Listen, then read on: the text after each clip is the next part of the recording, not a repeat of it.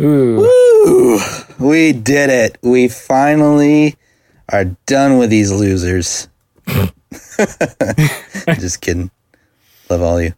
Do we have content for the beginning of this, or should we just say something stupid? Well, I think you just did. Oh, shit. I always enough do of that, these losers. All right.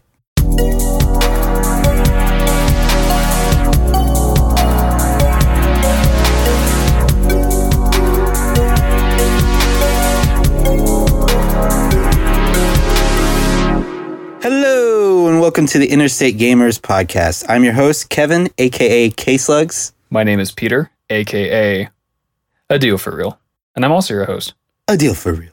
So as you guys already know, you guys know by now, you know us. You have grown with us over this past season, season 1, all up to this point of 10 episodes. You know by now that we rate and discuss some of your favorite and some of our favorite, and maybe some of our not so favorite, but you know what? You know that we rate and discuss these video games.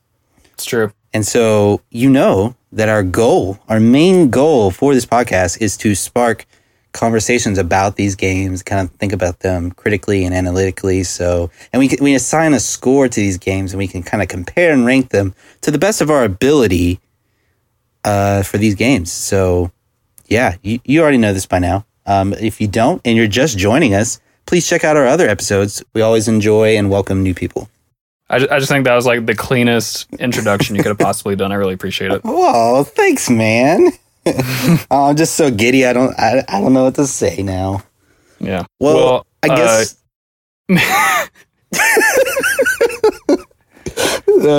Go ahead, man. Well, one thing that you can say, if you need a jumping off point, is I know that we often drink beer during the episode. Do you have one you want to talk about today?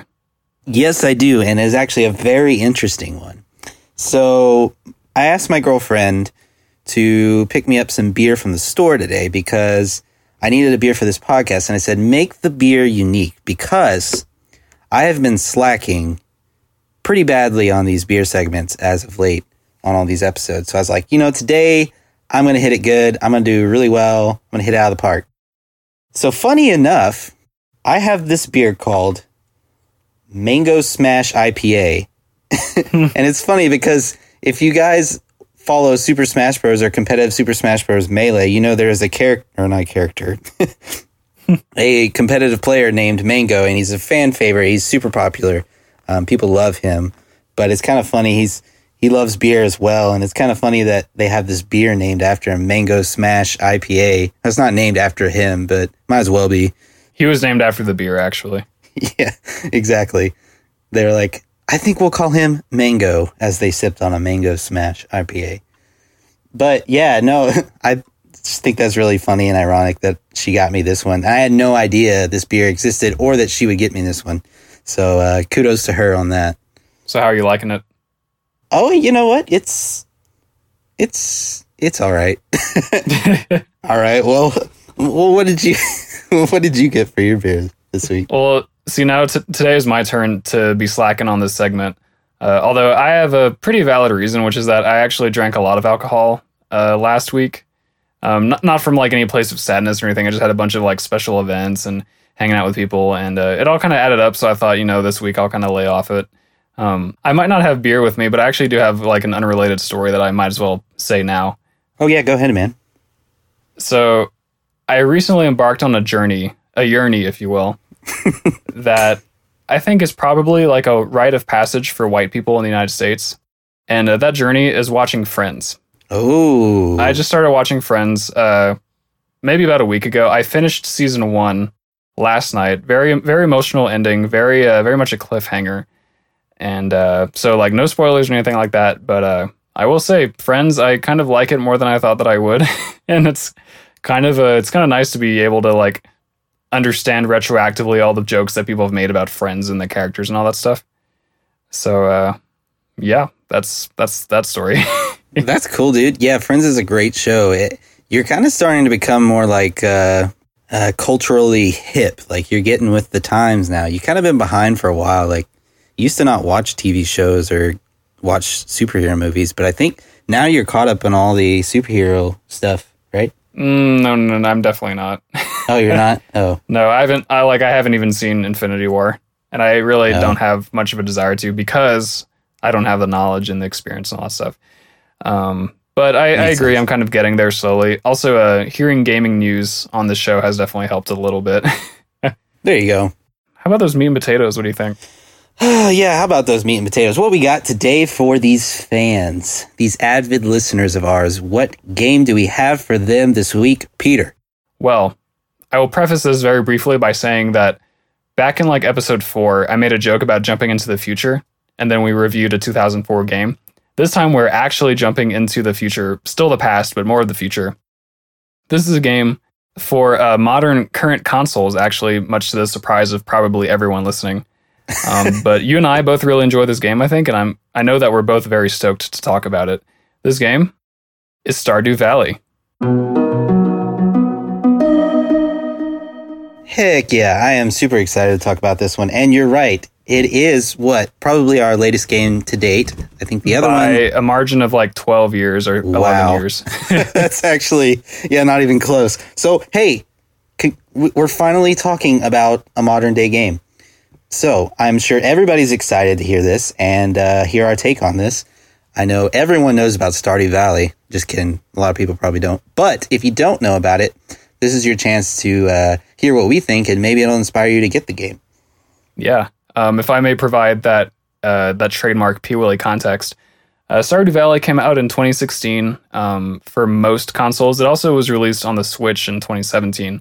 I personally have been playing the Xbox version on my friend's Xbox, and you've been playing the Switch version, so there's probably not all that many differences, but we can get to that later. The game was developed over the course of 4 years by one man, one very fucking talented dude named Eric Barone, not sure how to pronounce that.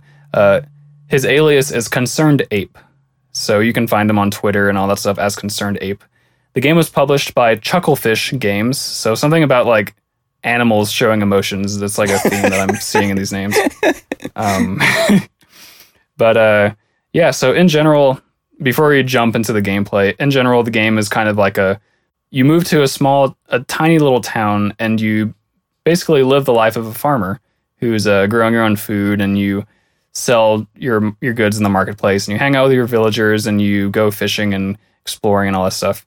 I know that a lot of people have picked up on similarities, very obvious ones, between this game and other games like Harvest Moon, for example. Yeah. And actually, this game started as a fan alternative to Harvest Moon, because Concerned Ape here, he wasn't really happy with the Harvest Moon series, the turn they had taken in their most recent games.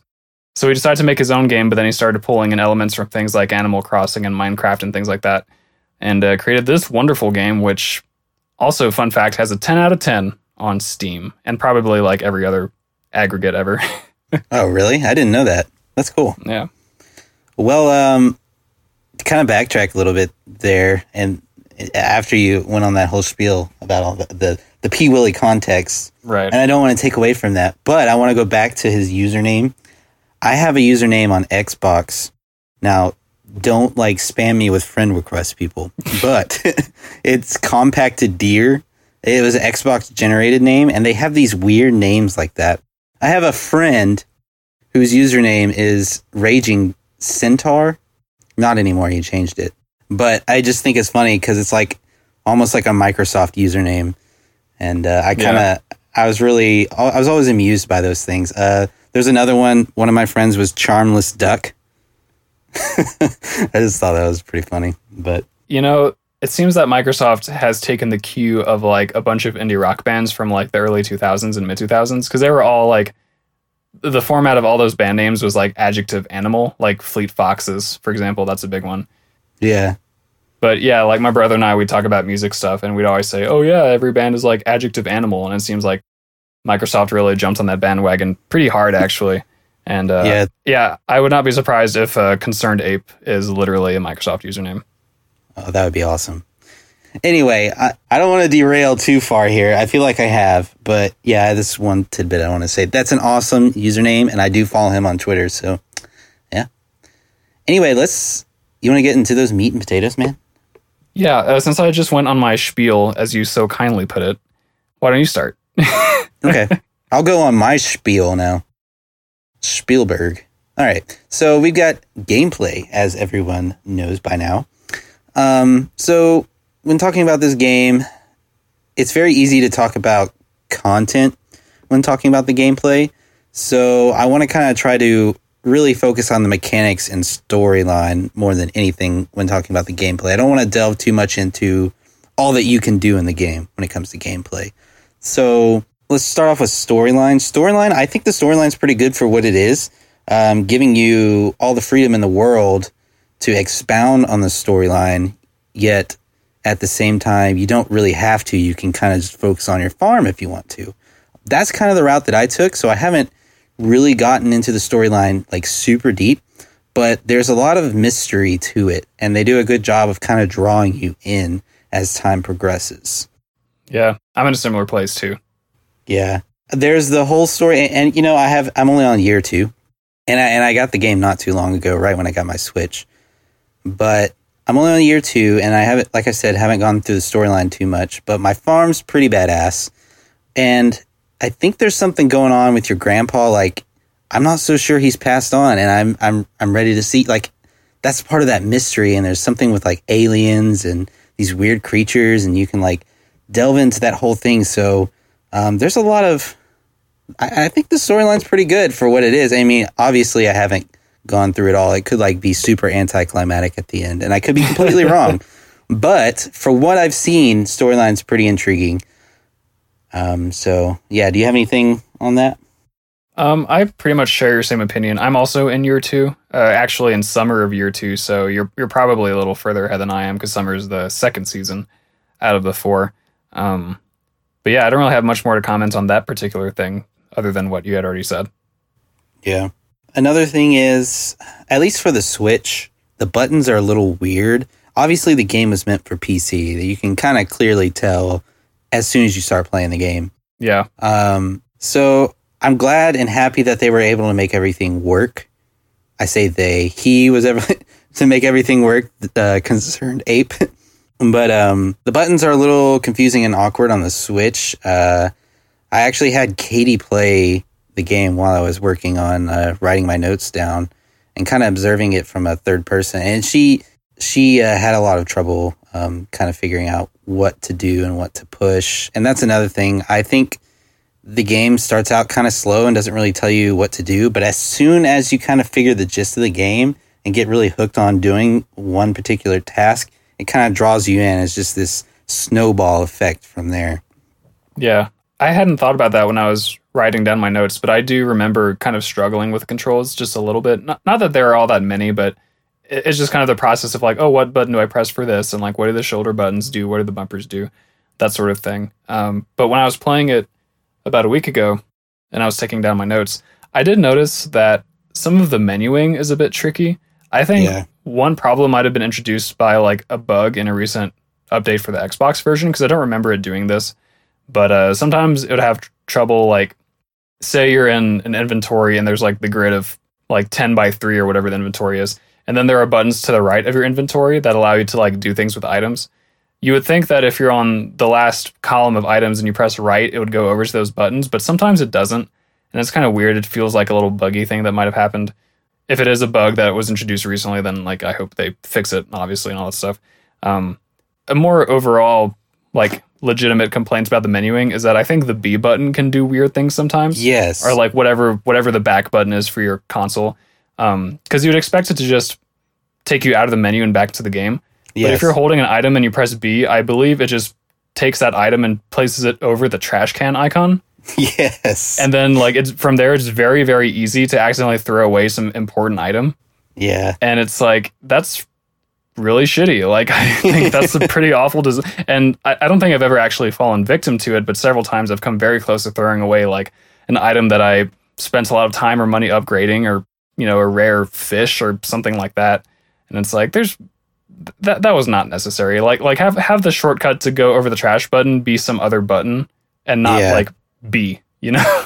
Oh yeah, definitely. That's actually what I was going to say. Since you mentioned the menuing, that was one of my big complaints.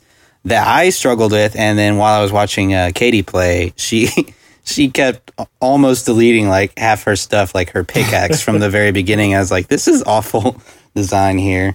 So I don't know if that was intended, but yeah, I would recommend a change there. But I'm going to assume that in the computer version, PC version, there's a hotkey that hovers over the trash, and that's super useful for PC. But not in this instance. Our B button, we just want to exit out of the menu. Yeah. I'm sure they just mapped certain keys to things and didn't really have a back button for that, where you would just probably just press the X button. Yeah. It's also possible that that the publisher Chucklefish Games might have assisted Concerned Ape in porting things over. So it's possible that that maybe some little details like this didn't have the watchful eye of Concerned Ape necessarily watching those things. Right. So yeah, I'm definitely willing to forgive a couple little things like that, because it is a one-person developer and they can't there's no excuse for a game to be unpolished, but it's a little more understandable, I think. Yeah, and we're really harping on the menus, but I mean, the rest of the game plays pretty fine. I really like how the farming system works, how the skills system works, how you make friends with people, the relationships aspect, really the open world freedom that you can get from the game. I think overall the game plays still pretty solid. You wouldn't expect a game like this to have frame rate drops, but there are no frame rate drops. So, I mean, it's all smooth. Yeah. I think that overall the game is very much based on the idea of like investing your time and your money into things kind of like real life, actually. Where if you want to build relationships with villagers, then you have to go out of your way to talk to them and give them gifts. And if you want your farm to have like animals and have a sprinkler system, you have to invest the time and the effort to like get the materials you need and save up the money and do all that stuff.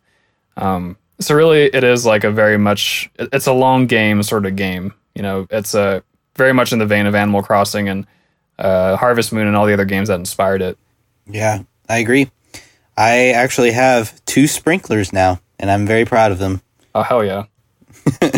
I'm like, why did I invest in these small sprinklers when I can get this big sprinkler that shoots in different directions? And that's kind of also part of the draw of the game. You're like, oh, there's a sprinkler that does that. So I kind of like that aspect of the game. Yeah, it doesn't overload you at once with all the possibilities. You have to build your way up to it, which it's a pretty common thing, but it's common for good reason, because it feels natural and it feels fun. It feels like you're being rewarded for all of it. And like it keeps goals in sight too. It's not like it just tosses you totally helpless into this new world, but it sort of points you in the right directions. And it doesn't really have tutorials, if I remember correctly, but the game kind of tells you more or less what you can do and how to do it. It kind of suggests those things. Right. Yeah, I agree. So one last thing I really want to touch on for the gameplay, and honestly, once I do, that's all I've really got in my notes. And I have already mentioned it, but it is a little bit hard to know what you're doing at the very beginning. There's not a very good tutorial mode. I think just kind of teaching you what to do, how to push things, how to navigate through things. And there's kind of some help, but not as much as you'd like, I would say. When Katie was playing it, she was just kind of very frustrated as to not knowing where to go. And I think there could be a better way to help the natural progression of the game and sort of kind of be like, okay, this person does this and this person does that in a better way. But other than that, I think it's very solid. Yeah, I haven't played the beginning of the game recently enough to remember that, so I'll kind of take your word for it on this one. But I do remember not having very much trouble with it. But also, my former roommate, who I was playing the game with when I first started, he might have already played the game and he might have been able to help me out. So it's hard for me to say. Right, and I do want to say that I don't think everybody likes this style of game. I don't think everybody is like, yeah, I want to play a farming simulator or something like that, or a game along these lines. Now, I will say this game is very great, especially for people who do like these games. And if you didn't think that you would like the style, you might still like it. Definitely should give it a try. But I do kind of acknowledge some people don't like the slower pace of this game. For me, it's kind of a relaxing game, and I can kind of just sit back and play the game at a very comfortable pace and really at my own pace. So that's one of the things I like about the game, but some people just don't really, they don't really care for that. So I think that's something to consider, that it's not for everyone, but it's definitely for me. And I think it could be for a lot of people. I think it's obviously for a lot of people. So, yeah. Ask your consultant if Stardew Valley is right for you. Yeah, for real. Ask your fellow K-Slugs. Your comment about pace sort of segues into what I wanted to talk about next, which is actually, I think, one of my more significant points of all the things I wrote down. So time passes in this game not in real time, which makes it very different from Animal Crossing. I don't know how Harvest Moon worked because I never played it, so I can't speak to it. But in Animal Crossing, time matches real world time because it's based off your system clock. So whenever the store closes at like 8 p.m., you have to wait until literally the next day in real life before you can do anything. And that affects everything in the game. Like, it affects things you can do at night versus during the day. I mean, really just like real life. In this game, though, every day takes about, I would say, from 20 to 30 minutes, depending on what time you choose to go to bed and start the next day. But I really like the shorter time frame. And I really like, in general, the fact that it doesn't mimic real world time, because Animal Crossing punishes you pretty harshly for not playing the game frequently enough or not playing at certain times of day. Your village can change if you don't play the game in like a month or even a couple weeks. And like your garden can go to shit because no one's attending it and all that stuff. But in Stardew Valley, it's much more compatible, I think, with like the adult player's schedule. Yeah. Like, you know, I played the game for the first time in probably a week ago, and everything was just like I had it, and I was able to get back into the groove. Whereas in Animal Crossing, like, my villagers would probably be different, people would move in and out, and my garden would be destroyed, and there would be like literal bugs in my house. And Stardew Valley, it's not like that. It's just, you know, it's more game-like, and I think that is really pleasant. It's something that I definitely appreciate. Yeah, I agree with you on that aspect. I kind of forgotten that Animal Crossing was that way, but yeah, I agree with you. I think it's a little bit too harsh on that. I mean, if you're looking for that kind of thing where you want to play a game like that every day, hey, man, more power to you. But definitely for more of the, I don't want to say adult lifestyle, but adult lifestyle, the common adult lifestyle. There we go. Yeah. It is definitely more helpful. Did you have any like kind of like aha moments, like when you saw like some things that you had built or made, like, oh, I remember when I did that? Yeah, actually, I had forgotten that I needed to feed my chickens. And I had forgotten that I needed to give my cat water. And Right. So I was maybe 4 in-game days into playing, and I was like, oh shit, I forgot I have a chicken coop. And like, I had to go and I still didn't remember properly how to feed them. And so only that night after I'd gotten home and I wasn't playing the game anymore did I like look up the chickens. I was like, oh right, I had to actually, you know, whatever. That's probably the closest thing, yeah. That's actually kind of funny. I had just built a chicken coop. I built a barn first for my cows. And, you know, the cows are cool and all, but I really starting to enjoy the chickens. I feel like they're a lot better in my opinion. But that's neither here or there. I didn't really focus too much on my farm for the longest time, so I had a really small basic farm with just sprinklers, but I finally built a chicken coop somewhat recently in terms of in-game time. And also, right before I finished playing the other day, I did start building myself a stable for a horse. So hopefully the next time I go to my friend's place and play the game, I can have a nice, beautiful hoss to ride around. Oh, you know what? We didn't. I want to ask you this question, and it's kind of relevant to something we didn't touch on. Does your character like have long hair? It has a ponytail. I decided that'd be more practical. Yeah, right. That makes sense. We forgot to touch on like the character customization at the beginning. It's pretty wild. Yeah, it is pretty wild. You can like you can kind of make it look like you in like a 2D pixel art kind of form thing, and you can choose different farms, which I was really excited about going into. Like, there's different kinds of farms. Yeah, I forgot about that. Yeah, and then you can name your farm, which I named mine Slug Farm, which I didn't know it already appended the farm title at the end of it. And so I have my farm name is Slug Farm Farm. So, yeah, there's that. But Is your character named Kevin or K-Slugs or? I think it might just be Kev. It's kind of funny because it said, "What's your favorite thing?" That's like one of the questions they ask you, and I didn't know what to put, so this is going to be super cheesy, and I need y'all not to judge me here, but I put Katie on there. I just put her name. She's a thing to you, Kevin? Okay, you know what? And then she's playing the game, and I was like, and then she put chemistry, and I was like, oh, dang it. I told her I put her, and she's like, oh, well, I can put you if you want. I was like, no, it's fine. Keep it as chemistry. I thought it was pretty funny, though. I was like, what is my favorite thing? I should have said video games. Am I stupid? Oh, well. Anyway. My character's name is Seraph, which is a design term. And then my farm is named Good Kerning Farm, which is also a design term. So I'm really wearing my heart on my sleeve here with this. Right. Much like you are, actually. Yeah. For real. But, yeah, this is kind of another cool thing about the game. I guess that's more in content. I told you it's easy to talk about content. Well, it's like Roller Coaster Tycoon, kind of, where there's not so much to talk about in terms of like mechanics. It's really more about what you can do in the game. So I feel like the distinction between gameplay and content's pretty blurry. Yeah, I guess we are kind of following a theme of like building things with our non-Nintendo games. Yeah. I do have a couple more comments that I think are pretty fitting to this section. Do you have any more that you want to add before I continue? Honestly, that's it for me on gameplay. All right. One thing that I really love from an actual mechanic perspective is fishing.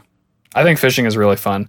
The way that it works is you cast your line, and whenever you get a bite, what you do is basically a vertical bar appears, and you can control a small section of the bar that moves up and down. And there's a little fish icon that moves up and down within the bigger bar, and so you have to basically coordinate button presses to keep your little section of the bar overlapping the fish icon. Meanwhile, the fish is trying to like move up and down to avoid you. Common fish that aren't very valuable, they tend to swim less, so it's easier.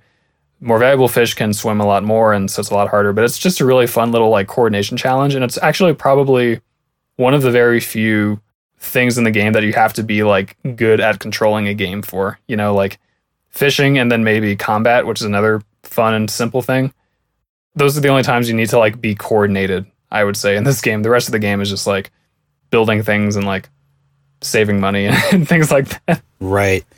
I didn't get into fishing until like I knew it was a thing, and obviously you have to go at the beginning of the game and talk to, I think his name is Willie. But during the fall festival is when I actually started getting into fishing, because the fall festival, they have all these festivals every season. And during the fall festival, I was not really digging any of the other games. And so I finally got to the fishing one. I was like, you know what? This isn't too bad. And I was making some good money off of it. So, yeah, I think that got me my scarecrow hat or whatever it is. Oh, no, it was a fedora. I finally got a fedora from the fall festival. Milady. Yeah. What's funny is that for me, it's kind of the opposite, because I got into fishing pretty much at the very beginning of the game, and I've been loving it ever since. And when the fall festival came around, I was like, ooh, I'm about to spank this minigame. And so I just go and like won it by a landslide and got all these rewards. It's like, hell yeah. Yeah, the reason I started loving fishing again was because of that. But that brings me to another point. I don't really go fishing that often because I'm not near the shore. I mean, I could go in the pond, but I find it just more tempting to just farm. I'm curious, are you located along a beach?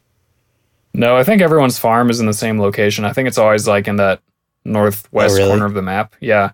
No, I just like fishing a lot, and I usually go to the ocean to fish. I'm not so much of a fan of freshwater fishing in the game. I know nothing about fishing in real life. So usually there will be days where I just trek to the ocean, just spend all day fishing. Right.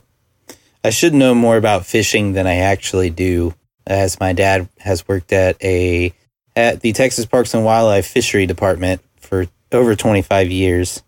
But we're computer programmers, so what do we know about fish? The other mechanic thing that I want to talk about is the way that the mines work. So in the game, a pretty big part of it is going into the mines and mining resources like iron and gold and copper that you can build stuff with. And there are also enemies down there that can give you monster loot. So you have to split your time between using your pickaxe and mining rocks and ores and stuff, between using your sword to defend yourself against the enemies. And one thing that's kind of annoying is that in order to progress deeper into the mine, you have to reveal a ladder that goes down a level by mining rocks, but it's always random where that ladder is going to appear. So like you could go literal minutes just breaking rocks over and over trying to find which one has a ladder, or you might get it your first try, or anywhere in between.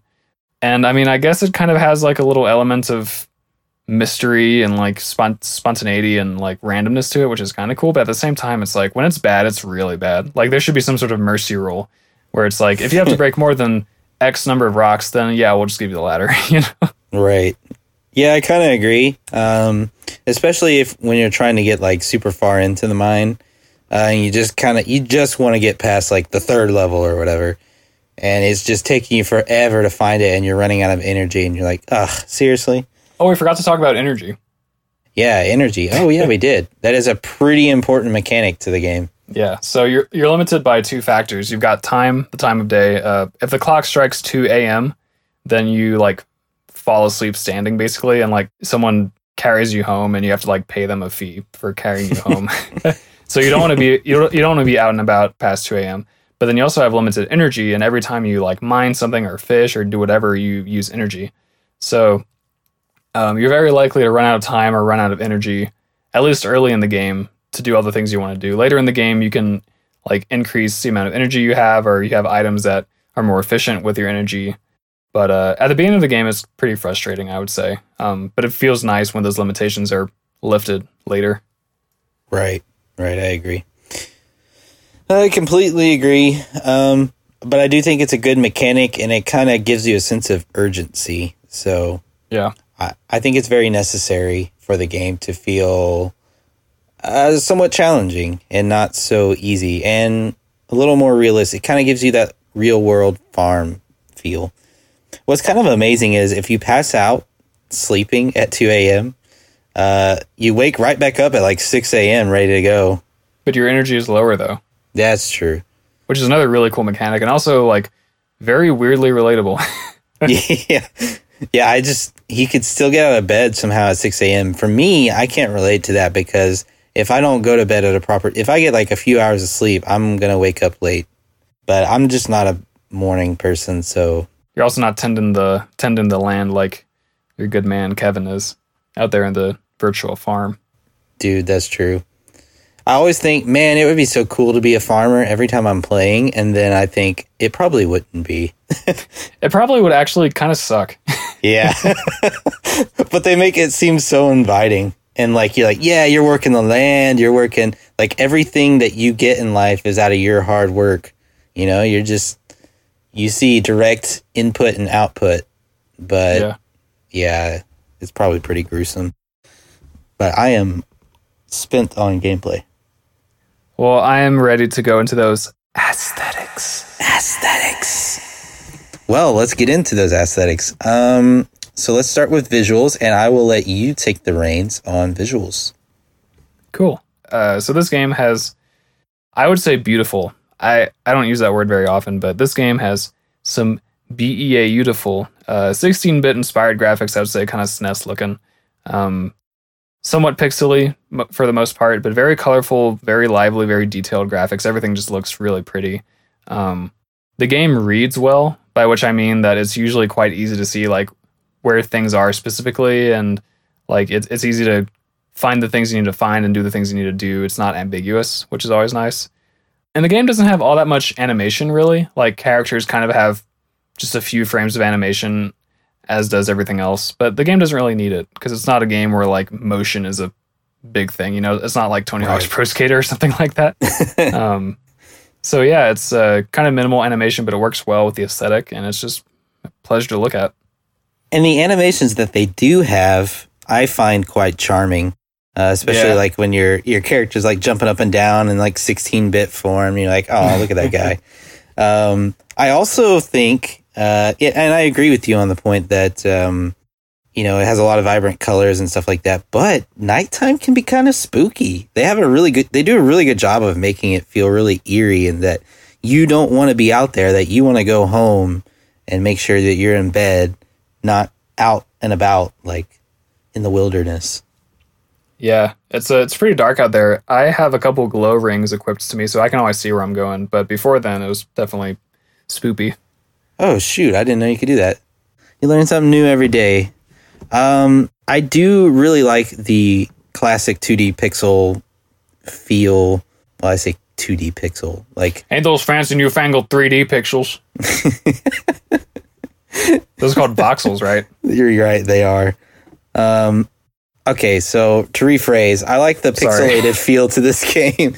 It just has the classic gaming kind of look, but also the modern day kind of feel to it too. Mostly because it's in a 16:9 aspect ratio with some HD graphics and some vibrant colors.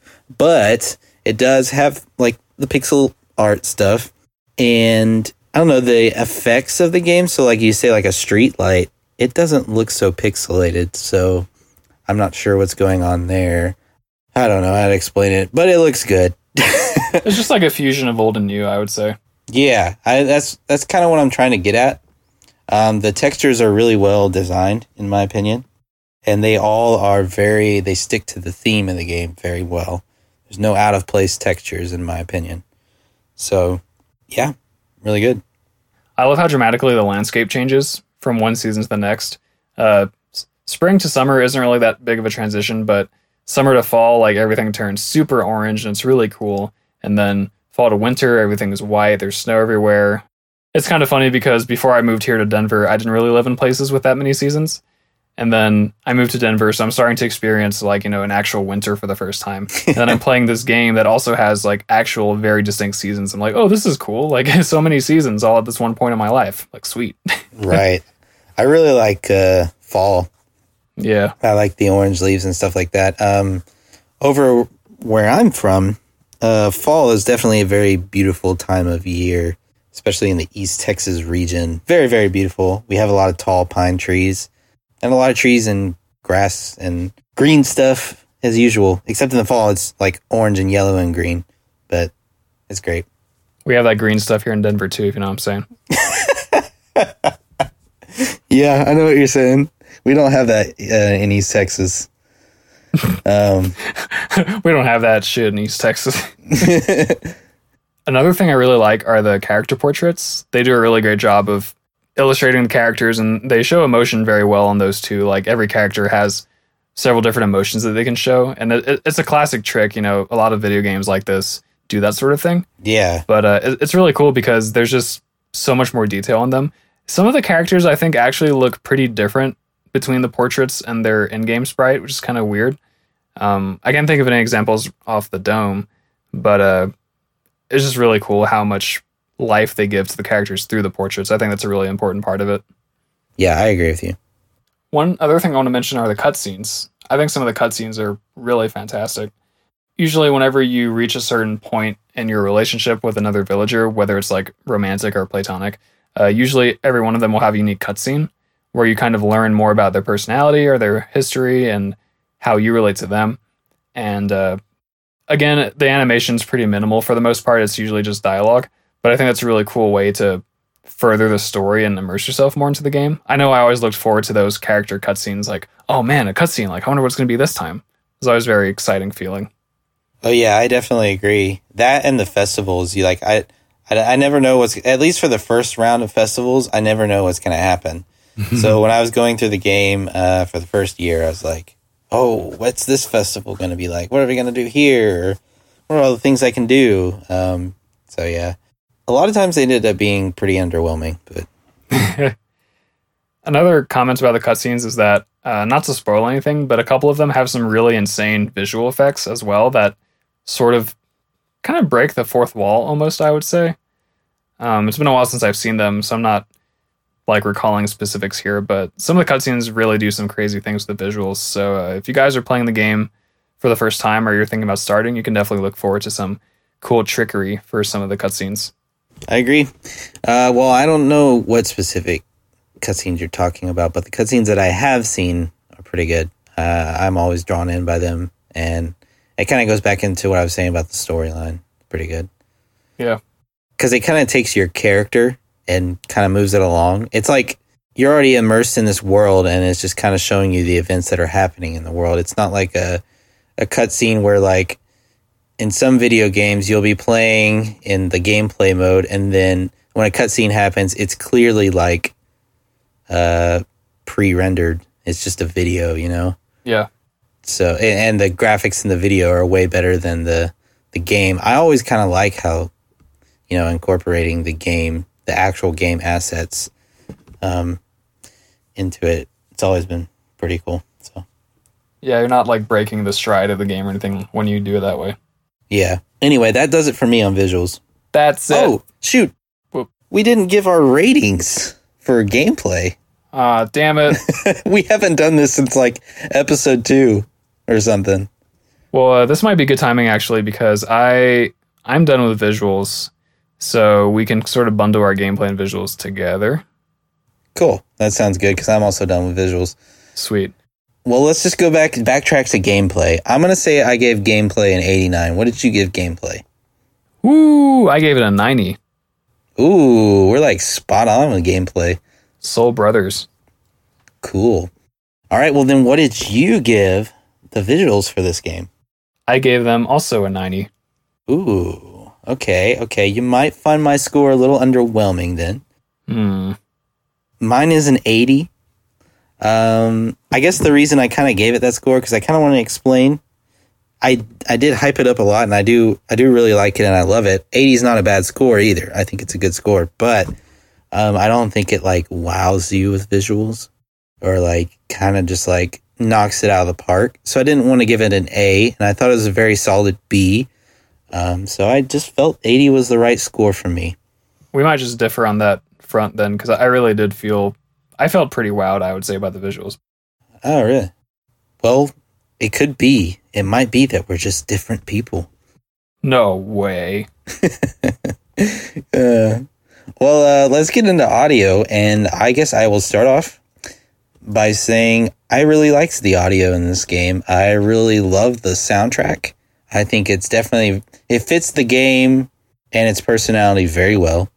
A lot of times I play this game at the end of the day, or like right before I go to bed, or on my lunch break at work, and it's just very relaxing to me. I kind of do my thing. I go and I try to progress, and I get my farm upgraded and all this other stuff, but it's never very strenuous. I never get really frustrated with the game.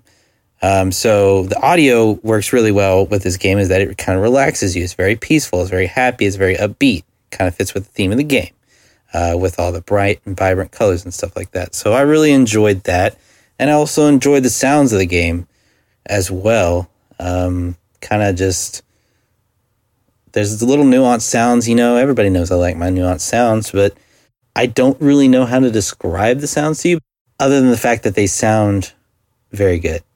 And they fit the game well. Like when you got your I don't want to say hoe, but when you got the hoe and you're just like, you kind of We're adults, I swear. You're right. And you're kind of like, you're plowing the fields and you plant some seeds and stuff.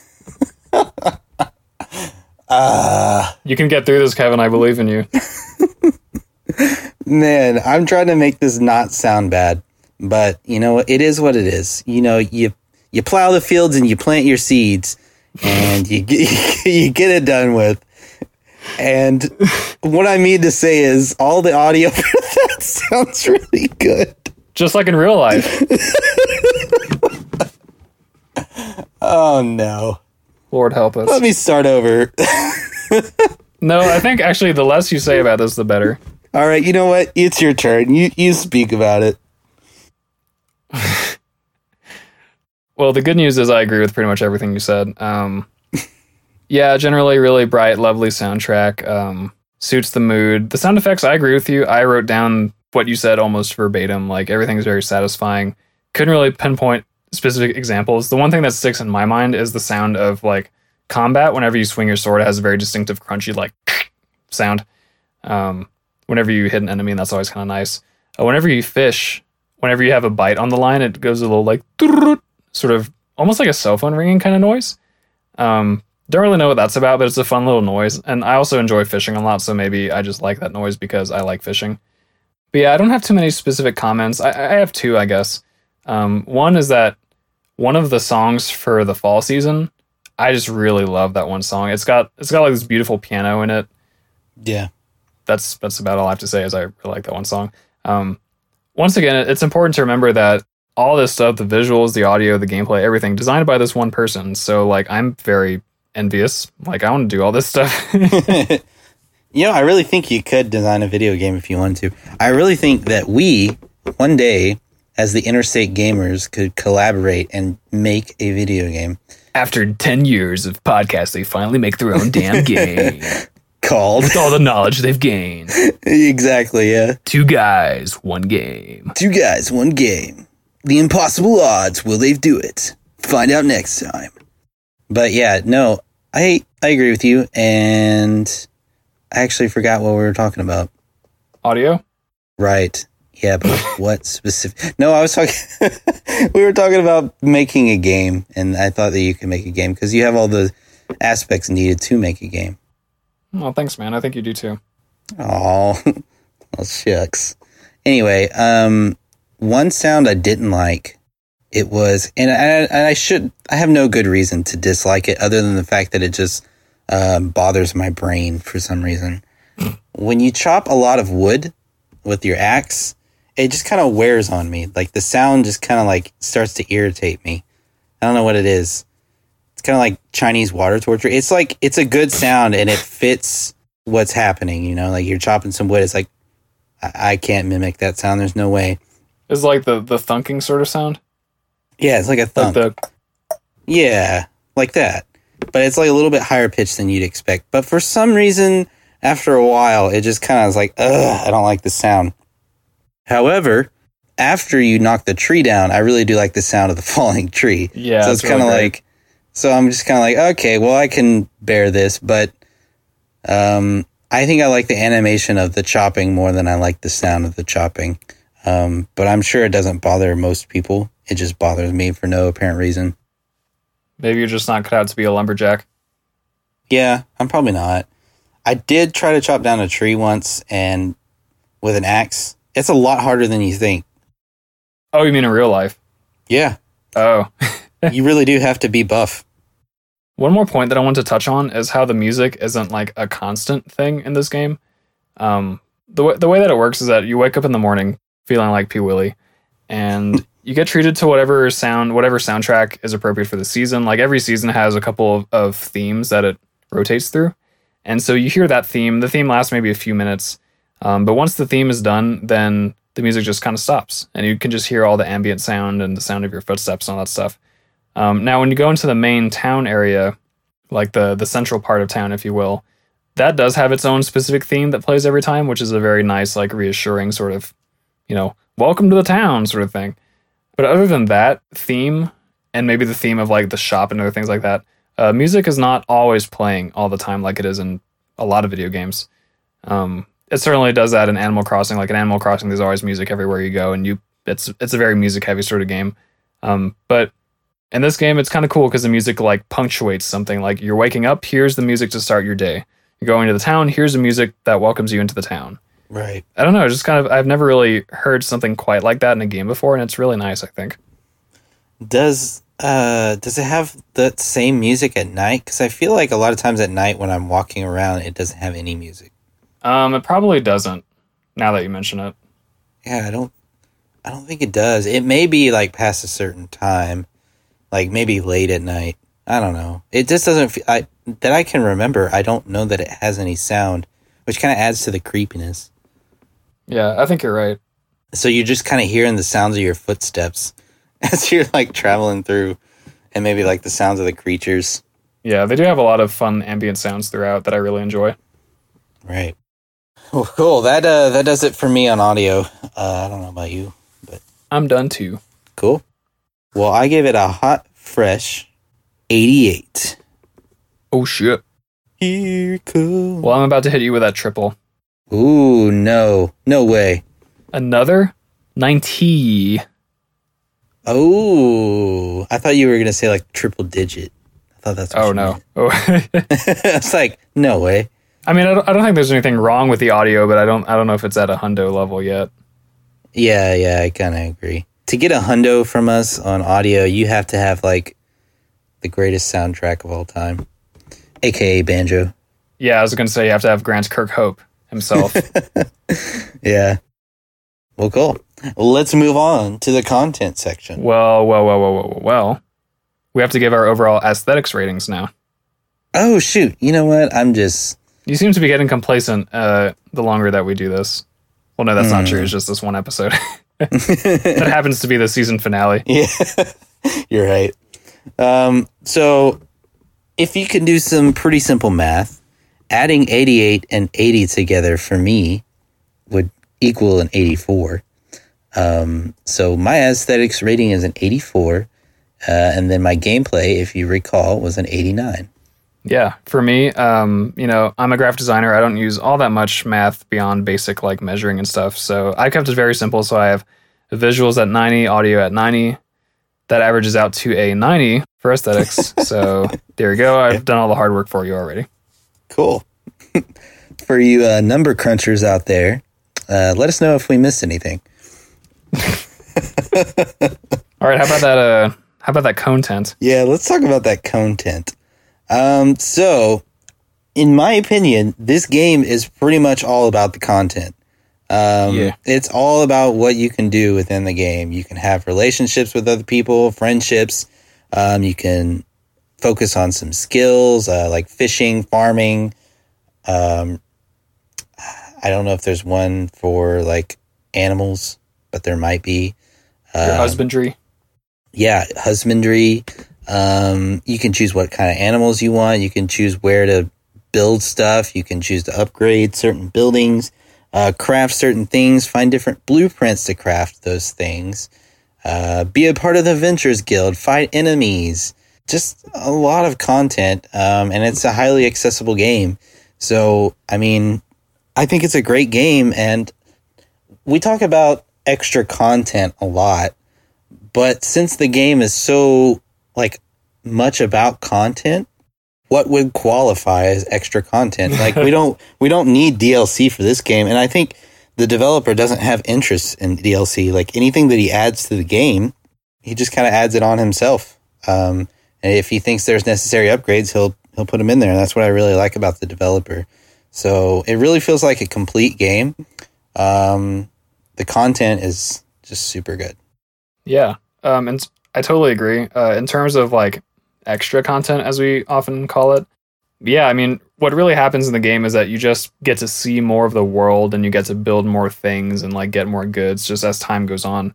So that's really the way that the content works. Kind of like, it's like a constant sort of drip, like the more that you play, the more stuff you get. And there are some things that are pretty significant. Like sometimes a new part of the world will open up to you and you can go there and you couldn't before. So that's like a very literal, like, oh, here's more content because now here's more map. It's a thing like that.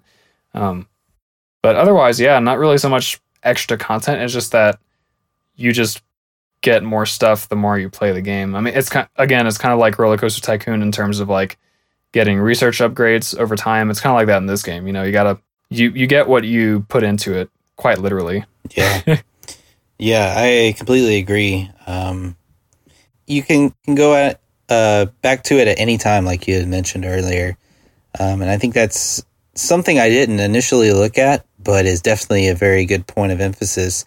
The fact that such a popular game as Animal Crossing had a mechanic that was quite annoying, and the fact that they were like, you know what, we like Animal Crossing, but we want to improve on this aspect, was really cool. I think the fact that they can not necessarily copy a game, but kind of take some concepts from the game and different games that are similar and make this one game and make it so successful is really cool. It's kind of like a manifestation of how competition can be good sometimes, like, yeah, here are different things that people did and one person found a way to put them all together in a really fun, accessible way. I mean, it also helps that we live in the era of like PC and like cross-platform gaming, and so Yeah. if you have any reasonably modern system, you can play this game. So that's very helpful. Right. Well, there's another thing we haven't talked about yet, and that's they just released a beta for the multiplayer mode for this game. This multiplayer mode, you can have friends come to your farm and help you like build up your farm and like farm your materials and stuff like that. I haven't played it, but I really want to. It's on Steam right now. Kevin, could you lend me a hand? I need to pick all these turnips from my garden, but I can only do so much. Won't a strong man like you come over and help me out? Well, I reckon I can do that for you. I got some sugar I can give you in exchange. I like that sweet and low. What is happening? I'm more of a Splenda gal, but okay. Dude, that's the future that you can look forward to. If and when multiplayer comes to the other platforms that we'd be playing the game on, namely the Switch. Oh man, that'd be good. But yeah, no, I think it's a really good concept, and it was one concept going in. I was like, does it have a multiplayer mode? Because this game sounds awesome. And now it does, but it's just not out on the Switch yet. And I hope there's plans to do it, but I have a bad feeling there's not. Ooh, that would be a disappointment. Yeah, but we'll see. It remains to be seen. It's in beta right now, so who knows? I would hate to see PC get features over like the console versions. I bet the developer is aware of such things, but who knows? We'll see. But anyway, that is it for my spiel on content. That's my favorite word today. Hold on, I'm doing some math real quick, because my next point is that I want to talk about how much gameplay there is, or like game time there is, because I know that's something that a lot of people talk about pretty often. So I'm doing some math here, and I would say the average day in game takes about somewhere between 20 and 25 minutes. I'll round it down to 20. Let's just say, I'm just busting through this game. And every month in the game has 28 days, I think, 4 weeks. And there are 4 months in a year. And I'm basically 1.5 years through the game. So by my very rough math, I've put in 56 hours into the game. And there's still so much for me to do. Oh my God, is there ever more stuff that I can do? Between the farming and the fishing and exploring mines and building relationships, like all that stuff, I still have a lot to do. And the game is just so fun that I really do want to go back and get to those, new points. I mean, if I get a Switch, which is, kind of in the works, I would kind of start all over again, but I honestly wouldn't mind, because the journey is part of what makes it so much fun. And there's definitely a lot of game for you to play if you're into it. Yeah, I agree. And I've put in about 20 hours myself. And I think I did read somewhere where it does take 20 minutes for each day. But I've put in 20 hours. I think is really good. And I think it would be a bummer if I had to play it over again, just because I've built up so much. And I think that's like kind of natural to feel that way. It would be like anything that you spent a lot of time on and then had to start over with. Yeah. But it is a rewarding journey, and you can make it different the second time around, which makes it replayable. So it definitely has a lot of replayability. And I think that's something we talk a lot about when it comes to the content section, is replayability. So I think it definitely has a lot of replayability to it as well. Yeah, there are definitely like life choices that you can make, which sounds like a weird thing to say about video games, but there are definitely life choices you can make that will change the path of your character and the way that you relate to other people. So if you're playing your main game and say like, oh, I want to marry this person, you sort of treat it like that's your person, that's kind of your thing. The next time you play, you could be like you could like have a relationship with pretty much everyone in the town if you wanted to. Player. Yeah, so you can have like your alter ego if you want and just do that. And like you can choose your life every time you start. And hell, you can change your life pretty dramatically even in the one game file, Yeah, if you've always wanted to be a jerk to people, or you're just having a really bad day, you can do that. You can just go up and ruin people's day in this game. They don't care. They're just computer code. But Let's take a term for the meta. Oh man. But yeah, I think overall content, amazing. Yeah. The one more thing I want to say just real quick is that I really do like, well, as a function of there being so much stuff to do in the game, there's also the ability to like focus on one thing for however long you want. For example, I was really into fishing for a long time, so fishing was like the first skill that I maxed out. I wasn't really concerned with farming itself or like growing my farm for a long time. So for a long time, I had a very small farm, and that just wasn't my thing. And then later, I kind of made it my thing once I was good and ready, and I gotten like hyped up about it. You can spend a lot of time going into the mines if you want. Like you can kind of make that your thing. You can really just approach it however way you want, and that's another way that the game allows you to sort of like express yourself and have variety and do all those things, just because there's so much to do, and it's a sandbox, really. Right. You're a modest man. You don't like to plow the fields all the time or plant seeds. You just you like your simplicity in life. You like the finer things like fishing. Yeah. I get that. And everybody can play the game a different way, which is what's great about it. Yep. You know, the more that we talk about this game, I'm having to restrain myself from saying just like real life, because this game is sort of real life, really. Yeah. If you were, and I like how it really ties that theme in anyway, because when it first starts out, your character, spoilers if you haven't played, but I mean, it's going to tell you at the beginning anyway, your character is tired of his mundane everyday life as just a desk office kind of guy. And he's like, you know what? I want to go back to the farm and just get back to nature. And that's what your character does. And it's kind of like real life. We can kind of get stuck in the rut sometimes, like of the same old, same old. I think a lot of people can identify with that. I know myself, I can identify with that sometimes. Yeah. So it is cool. I've been somewhat recently breaking out of my rut, I guess. And the podcast has actually been a big part of that for me personally. Yeah. Yeah, I agree. Well, I haven't been pretty much, we started the podcast before I was working, so I can't say that it got me out of a rut, but it does make life better. This podcast is great. We owe it all to you guys. We do it all for the fan. But you said the fan. I did, yes. Oh, man. So true. But anyway, that does it for me on content. I want to say that was it for you. Yes. Cool. Then we can give our final ratings. I gave it a 95 for content. Content, you give a 95. You'll be happy to know I'm not too far away, but rather that I won up to you and gave it a 96. Oh, shit. Yeah.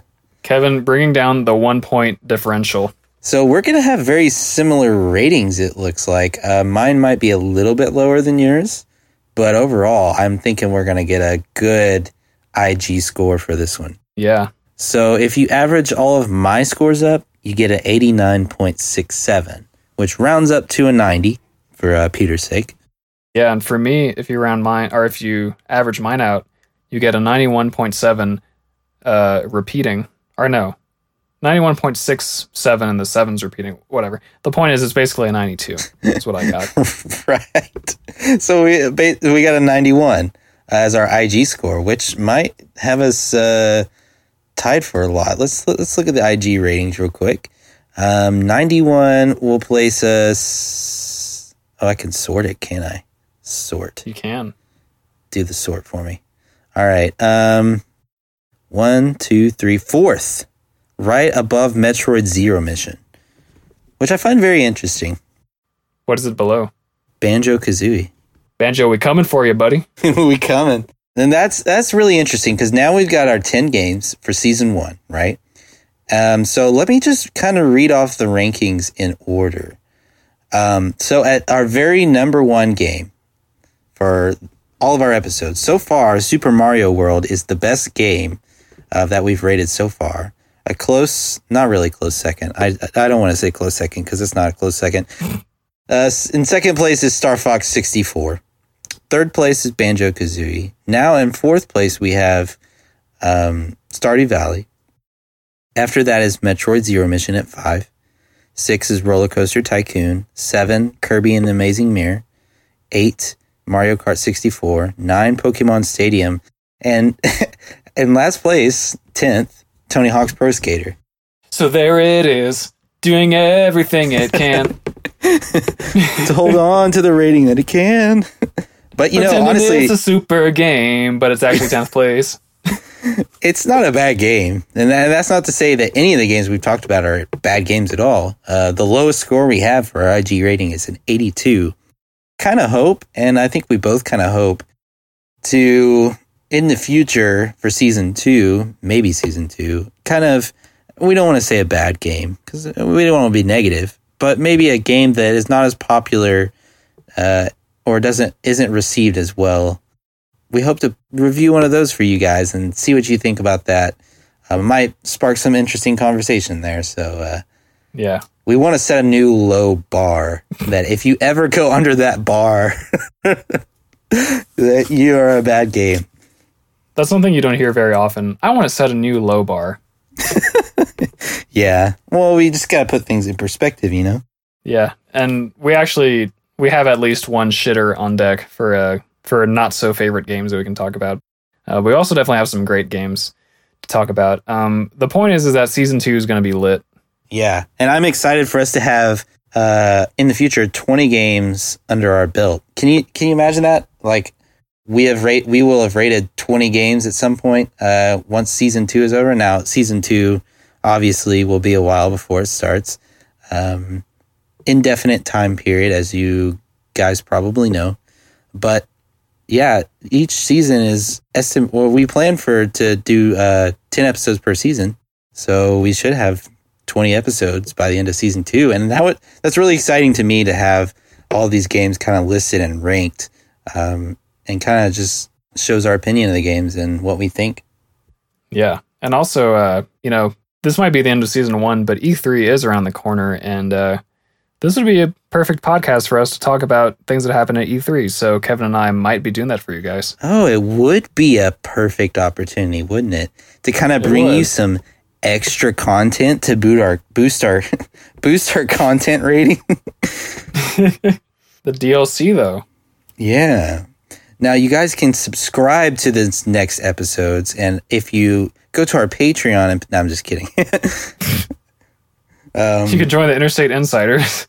Yeah, look forward to some future content between now and Season 2. We can't give you guys a definite, when this is going to happen, but we have some E3 kind of stuff in the future, as Peter said. So look out for that and stay on alert. Keep tuned to our social media. We'll talk a little bit more about the social media and stuff later, but for now, we do have some extra content in that category. Kevin, you got a fun little section for us? I do. And this was voted by the fans, you guys, as to what you wanted to see. And we were actually pretty surprised at how many people voted for this. Not gonna lie. Thanks for the turnout, y'all. But yeah, so you guys really liked the trivia section that we did from last episode. So here it is again, a new trivia section. And we need a cool new intro bit for this one. And I don't think we're going to completely do away with a quick attack, but we'll kind of try to mix it up on you. But for now, we got the trivia section, and I'm pretty excited about it. So let's see if Peter can answer some questions right. We ought to keep tabs of how many questions you get right. See how well you know your Nintendo knowledge. Oh, man, I keep tabs of enough stuff already. True. All right. I'm ready, though. Let's get into it, man. All right, so what was Mario's name before he became Mario? Jumpman. Oh, come on. Let me at least name my options. I worked hard on these options. Okay. Pablo, Plumberman, Jumpman, or Mr. Mario? It's Jumpman. You already said Jumpman. All right. Next question. I'm sorry. I got ahead of myself. I didn't let you do your thing. Pablo had me cracking up, though. Actually, no, someone named Pablo. That did occur to me. I was wondering if that's where that came from. It's sort of. I was like, what would be a funny alternate name to Mario? And I said, Pablo. Is it Mario? Was it Mr. Mario, Jumpman, Vince, Christopher? Yeah. All right. So next question. Which Zelda game was the first to allow you to control another character besides Link? Is it A Link to the Past, Majora's Mask, Wind Waker, or Spirit Tracks? So I'm noticing that Wand of Gamelon is mysteriously absent from this list of choices. I just wonder what other characters are up to. Oh man, I can't believe that actually. Can you read off the choices again? Link to the Past, Majora's Mask, Wind Waker, and Spirit Tracks. I hope I'm not losing to technicality here. I'm going to say Wind Waker. You are losing. It's Majora's Mask. But you can control another character in Wind Waker. But Majora's Mask, there's a side quest where you get to control another character. Let's get on to the next question because I think you're going to like this question. And if you already know it, that's kind of cool because I feel like this is something that you would know. But at the same time, if you don't know it, I know that you would be interested in knowing it. So, if there was a hypothetical Pokemon that was all 18 types at once, it would only be weak to one type of Pokemon. Which type is that? Oh my lord. Is it dark, flying, ice, or rock? This is hard. I don't think it can be... I don't want to like take the time out of everyone's day to sit here and think about this. So I'm going to say, and I'm doing it just when I said I wouldn't. Fuck it. I'll say ice. That's what I chose, but you are wrong, sir. It is rock. Apparently, if you were able to, if you were all 18 types, apparently you would still be weak to rock. So, yeah. That just confirms that rock is the best type in the game. Yeah, confirmed, right? That's a really cool question, though. I definitely appreciated it. You were right. Yeah, it was a really cool question. I was really intrigued. It's almost like you know me or something. Yeah, almost. But I don't think I do yet. Much like Stardew Valley, there's still much to learn about me. Right. Next question. Which of these items can you not accumulate in Super Metroid? Hyper Beam, Spider Ball, Power Bomb, or Grappling Beam? Spider Ball. And you are correct. Spider Ball was introduced in Metroid Prime 1, I think. Does it tell you? I think it did. I just wrote down the answer. But final question. What is the rhino's name from Donkey Kong Country? Is it Rumbly, Rambly, Ramby, Bambi, or Bighorn? I'm glad that I weighted the question too, because I definitely knew the answer already. The answer is Ramby. Yeah, you did. I tried to throw you at the Rambly, but it didn't work. You can't throw me, dog. I got that attention to detail. Yeah, you do. Also, I'm a big Donkey Kong Country fan, so. Bighorn, though, that's a pretty good one, isn't it? So I got a 3 out of 5 on this one? Yeah, not too bad. You, I think in college you would have passed. I think I got 2 out of 5 on the previous one, which is definitely a failure. Well, I try to make them decently challenging. We'll see if you can try to up that in next season. But that's going to do it for us for this entire season. Not only this episode, but this entire season. We've definitely enjoyed bringing this content to you guys. And it was a real pleasure to be able to do this and to see kind of the feedback and response. And it's been pretty cool to see people listen and tune into this and kind of give us their thoughts and feedback on this. So we've been really appreciative of this whole process.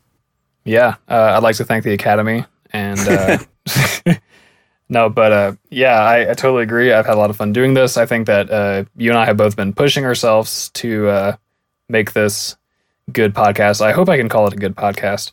But yeah, guys, you can definitely keep up with us on our social mediums. We have Facebook, we have Twitter. Twitter is at the IG_cast. As always, Kevin is on top of things there, so feel free to interact with us there, and Kevin will most likely see it and then tell me in a text message who it was that sent us a message.